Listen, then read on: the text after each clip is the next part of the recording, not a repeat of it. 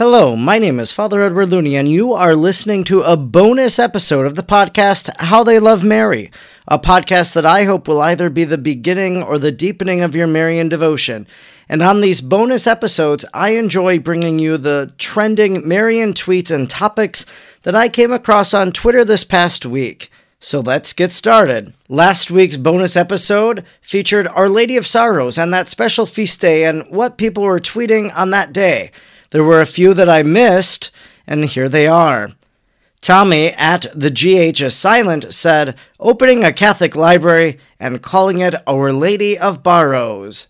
Father Aquinas Gilbo OP at Father Aquinas OP tweeted, Our Lady is the most sorrowful over sin because she has no sin of her own to regret. Father Josh at Tweet Mob recently visited the site of the first Mass celebrated in the continental U.S., Nuestra Señora de la Leche, Ruega por nosotros. This shrine of Our Lady of the Milk, Our Lady of la Leche, is a beautiful shrine and one that I try to visit often, once a year, hopefully is my goal, to pray for couples I know struggling to conceive. It's a place that many couples in that predicament, by the grace of Mary's prayers, have been able to go on to have children of their own. 365 Days with Mary tweeted, Nuestra Señora de la Esperanza, Our Lady of Hope, Calaspara, Murcia, Spain, 1786, September 18th. If you want to learn more about various titles and local celebrations of the Blessed Mother, I encourage you to give 365 Days with Mary a follow on Twitter. I know they also have a page on Facebook, and essentially they share about these unknown, obscure shrines and titles and devotions to Mary throughout the year. Sister Helena Burns, FSP at Sister Helena Burns, tweeted, Dear Protestants, you have a mother. One day soon, you will meet her. Sister Helena is reminding everyone that Mary is their mother. Whether you're Catholic or not, she is your mother because Jesus gave Mary to John, and John represented all of us at the foot of the cross. This was a question that once was posed to me by an individual at one of my talks. They asked me, well, what do we make of the fact that Protestants don't have Marian intercession, that they aren't asking Mary to pray for them? And it was an interesting question to think about, and I've pondered it quite a bit, and essentially I would say they're missing out.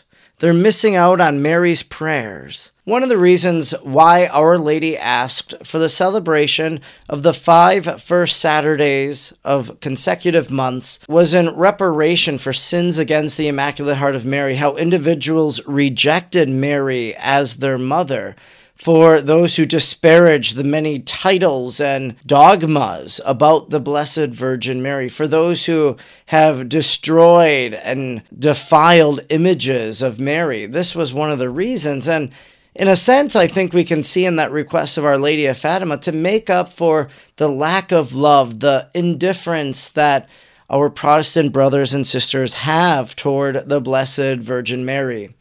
Mary plays a prominent role in salvation history, one that is acknowledged every Christmas, that she gave birth in Bethlehem to the Christ child, who became the Savior of the world.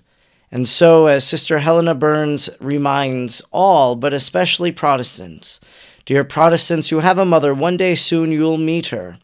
Our goal is eternal life. We want to be with God forever in the kingdom. And when we get there, well, then we'll understand the great admiration that the angels and saints have had for Mary throughout their life. Hopefully, through this podcast and through the example of others and their love for Mary, individuals will see why it is and how it is we love Mary. Sirius XM, the Catholic Channel's host, Katie Prejean McGrady, tweeted something from her daughter.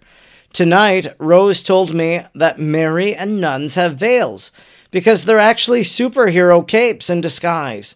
And now I'm just really concerned she's going to ask Sister Miriam Ruth if she can fly when she sees her at school tomorrow.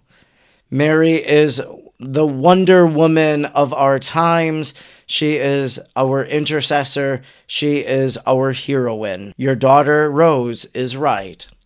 Vincent Spadoni at V_Spadoni on International Day of Peace, September 21st, reminded us of Our Lady of Fatima's words. Say the rosary every day to obtain peace for the world. Hashtag pray the rosary. Hashtag Fatima 103. Catholic Radio tweeted, Fatima warnings coming to pass.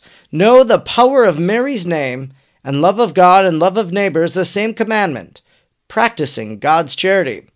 So between each of those titles is an asterisk, so I'm assuming that these are different segments that they had recently, but two of them referring to the Blessed Mother, Fatima and the power of Mary's name, perhaps coinciding with the overlooked memorial this year since it fell on a Sunday of the most holy name of Mary. Zuri Davis at Properly Zuri tweeted, Our Lady of Guadalupe, pray for the U.S., May we be welcoming to the immigrant. May you guide all safely to our land. May our unhoused neighbors receive food and shelter. May the incarcerated be safe and comforted. For all vulnerable populations at night, we pray to the Lord. Invoking the intercession of Our Lady of Guadalupe, who came to the poor, who came so that they might know that Jesus is Lord, who came as the mother of life. Zuri Davis is helping us realize Mary's prayers for all aspects of human life. And finally, my classmate and friend, Father Ryan Rojo of the Diocese of San Angelo, Texas, at FR Ryan Rojo, is on a little trip right now throughout the Northeast, and recently, while he was in Boston, came across a beautiful image that can enrich our prayerful meditation about Our Lady and Christ's Passion. In the Stations of the Cross, we know that Veronica wipes the face of Jesus. And in this painting, one that I've never seen before, Father Ryan Rojo tweets the image and describes it. Saint Veronica showing her veil to the Blessed Mother. I've never seen this scene depicted in art.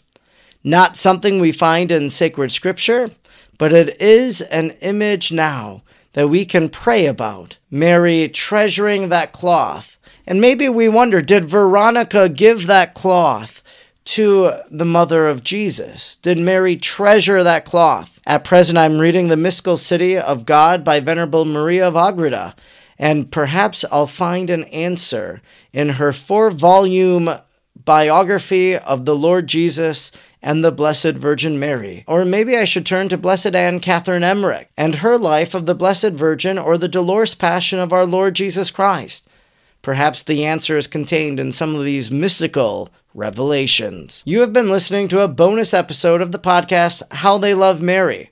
I'm Father Edward Looney, and it's been a delight to be able to share with you some of these Marian tweets that I came across this past week. If you don't mind, please share this bonus episode. Maybe someone will find it enriching to hear about the Blessed Virgin Mary and her role in their devotional life. May you be blessed today and always.